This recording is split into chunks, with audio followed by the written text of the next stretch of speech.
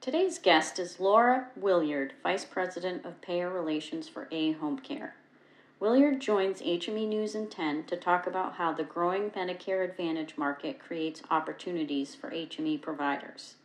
With more insurers entering the market, many of them smaller and more willing to think outside the box, providers have a better chance of getting a network, developing close relationships, and shaping everything from policies to reimbursement levels. I'm Liz Bollier. And I'm Teresa Flaherty. And this is HME News in 10 from HME News.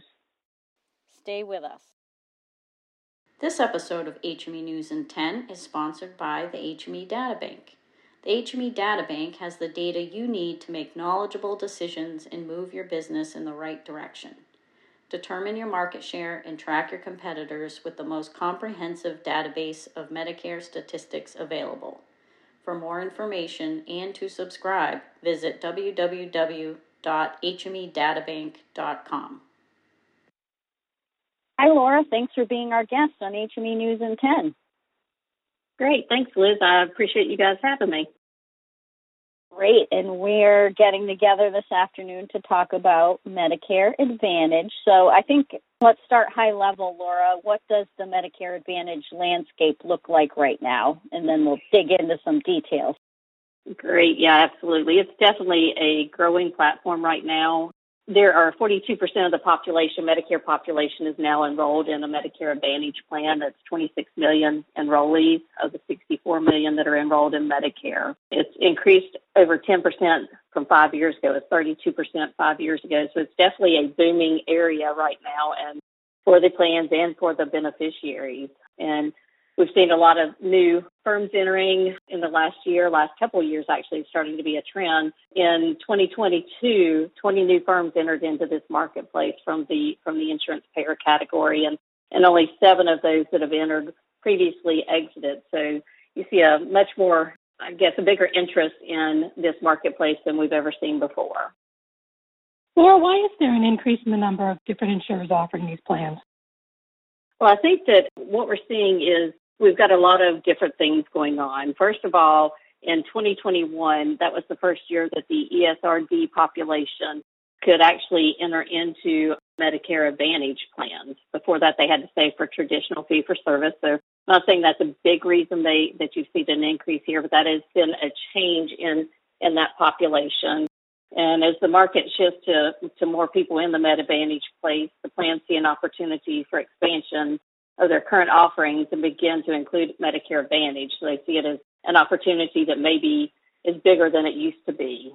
And then if you have new payers coming in, they see an opportunity to garner some market share while they help build their commercial or other business plans as well. Laura, you touched on how the Medicare Advantage market has been dominated by larger insurers like United Healthcare. That's historically. What's the impact on the market of having more of a variety of insurers offering Medicare Advantage plans? Well, Humana and United Healthcare are going to continue to be the leader in the Med Advantage space, at least for current time frames. There are others that are coming up and trying to take their place on that. But Humana is still available in 85% of the counties nationwide, and UHC is available in 74% of the counties nationwide, and they are up actually 8% as far as the number of counties from 2021. United Healthcare still has 27% of the market share, and Humana has 18%. But we do see opportunities with these other plans coming in as well that they're going to take some market share from them. I don't think it will be anything significant that will have a big impact there. I do think it just gives a lot more options and opportunities for those beneficiaries to kind of tailor their plan for what they need. Laura, what's the attraction for these insurers? Why are they getting into these M&A plans? Why do they like them? It's all about money, unfortunately, or fortunately. I don't know which way you want to put that, but it is a profitable business segment for the insurance companies. I think it's a population that they've learned how to manage the overall cost in, and then the reimbursement levels with CMS and all. I think they see it as an opportunity and a much more profitable business segment than some of the other plan types like a Medicaid plan or a commercial plan as well. So it's definitely around the profitability. And honestly, it's it's the opportunity. When you have an insurer going into a Medicaid plan, they have an RFP process in most states, and they go through, and there may be 3 or 4 plans that are selected for the state. The Medicare Advantage plans, there's a lot more opportunity to enter into that marketplace than some of the other areas like Medicaid and commercial insurance. You mentioned at the start, Laura, the increasing number of Medicare beneficiaries that are choosing Medicare Advantage plans. What's the attraction for them? Why are more Medicare beneficiaries choosing these plans?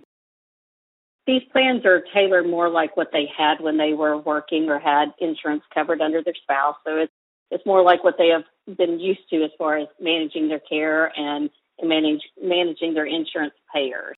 So that's probably one of the biggest attractions, but they also have additional benefits that are not offered under the Medicare plan. There's a lot of different things that they can offer for them. They can offer some transportation needs and those types of things that may not be covered under their Medicare fee-for-service plans. I think some have Silver Sneakers programs, and that's been opened up a little bit within the last couple of years. So the beneficiary is actually getting a little more than they would if they were on the Medicare fee-for-service plan. And honestly, 59% of the plans now, they don't have any additional premium for these benefits. So there's not an additional cost beyond what they already are paying for Medicare and their Part B benefits. And it's easier for them to pick out a plan that's more tailored to their needs. So they can take a look and say, okay, I need this. I think that my mom is going to be in a facility this year. Let's look for something that's more tailored to a skilled facility cost there versus in Medicare, you don't have those opportunities to take a look at the plans and kind of pick out what you need and what fits your needs or your loved one's needs. Laura, you talked about the opportunities the plans themselves see in this space, but what about potential opportunities for HME providers to work with these companies? This is a great one. This is one that I've tried to talk to people about through our education, but we've heard a lot, especially in the last several years, about narrowed networks and some of these plans excluding some providers or eliminating them from their current contracts. And so I think with these other plans coming in, I think it definitely gives providers an opportunity to be in network and work with individuals that they may not have been able to before just because of the network access. So I think it's definitely a big opportunity.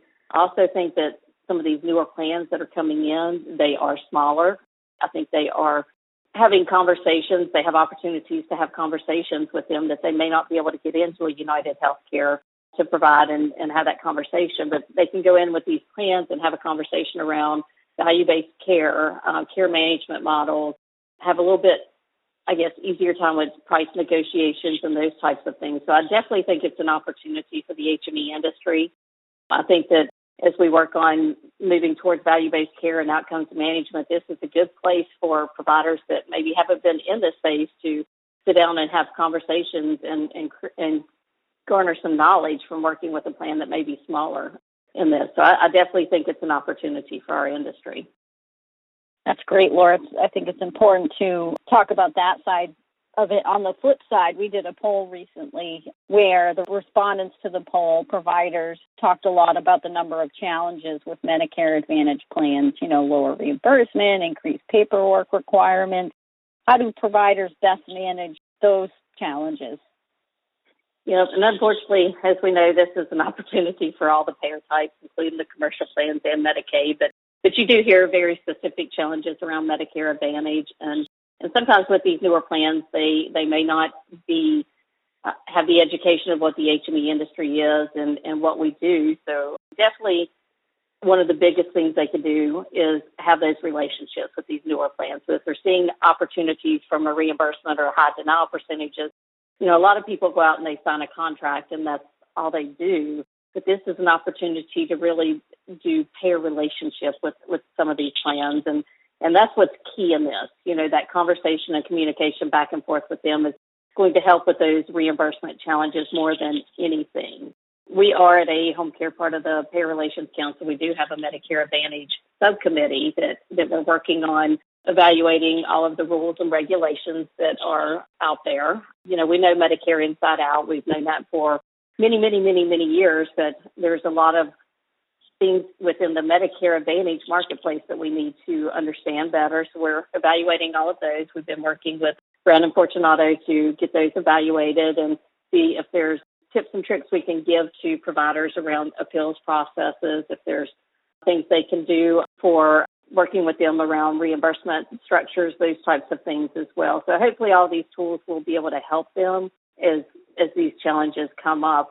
But the biggest thing is keeping that relationship with the payers open and having that open communication on that. One thing providers should remember is the Medicare Advantage plans can't be more restrictive than Medicare in their medical policy. Laura, even though you're still in the process of digging in and seeing what Medicare Advantage is all about, do you want to take a look in your crystal ball for us and tell us what you think the landscape for these plans might look like in 2 years or 5 years from now? Sure, absolutely. Well, everything out there says that, with the growth of what it's done, it's gone up 10% in the last 5 years. Definitely expected that by 2025 that more than 50% of these plans, 50% of enrollees will be enrolled in a Medicare Advantage plan. So I think that what you're seeing now is just going to continue on into the future. I think there's going to be even more enrollees under Medicare Advantage plans. I think the number of plans is going to continue to grow. I do still think that the larger insurers are going to remain very strong in this marketplace, but I do think that as we move into value-based care, I think there's going to be some opportunity, for these plans to think differently and be different. We've seen some local care providers create these Medicare Advantage plans and kind of tailor these. So I think we're going to continue to see a lot of these different ways of thinking outside of the normal fee-for-service world when it comes to the Medicare Advantage. Great, Laura. Well, thanks for taking some time with us today to talk about Medicare Advantage. Appreciate it. Yeah, absolutely. Very happy to have been here. Thank you so much. And that's HME News in 10.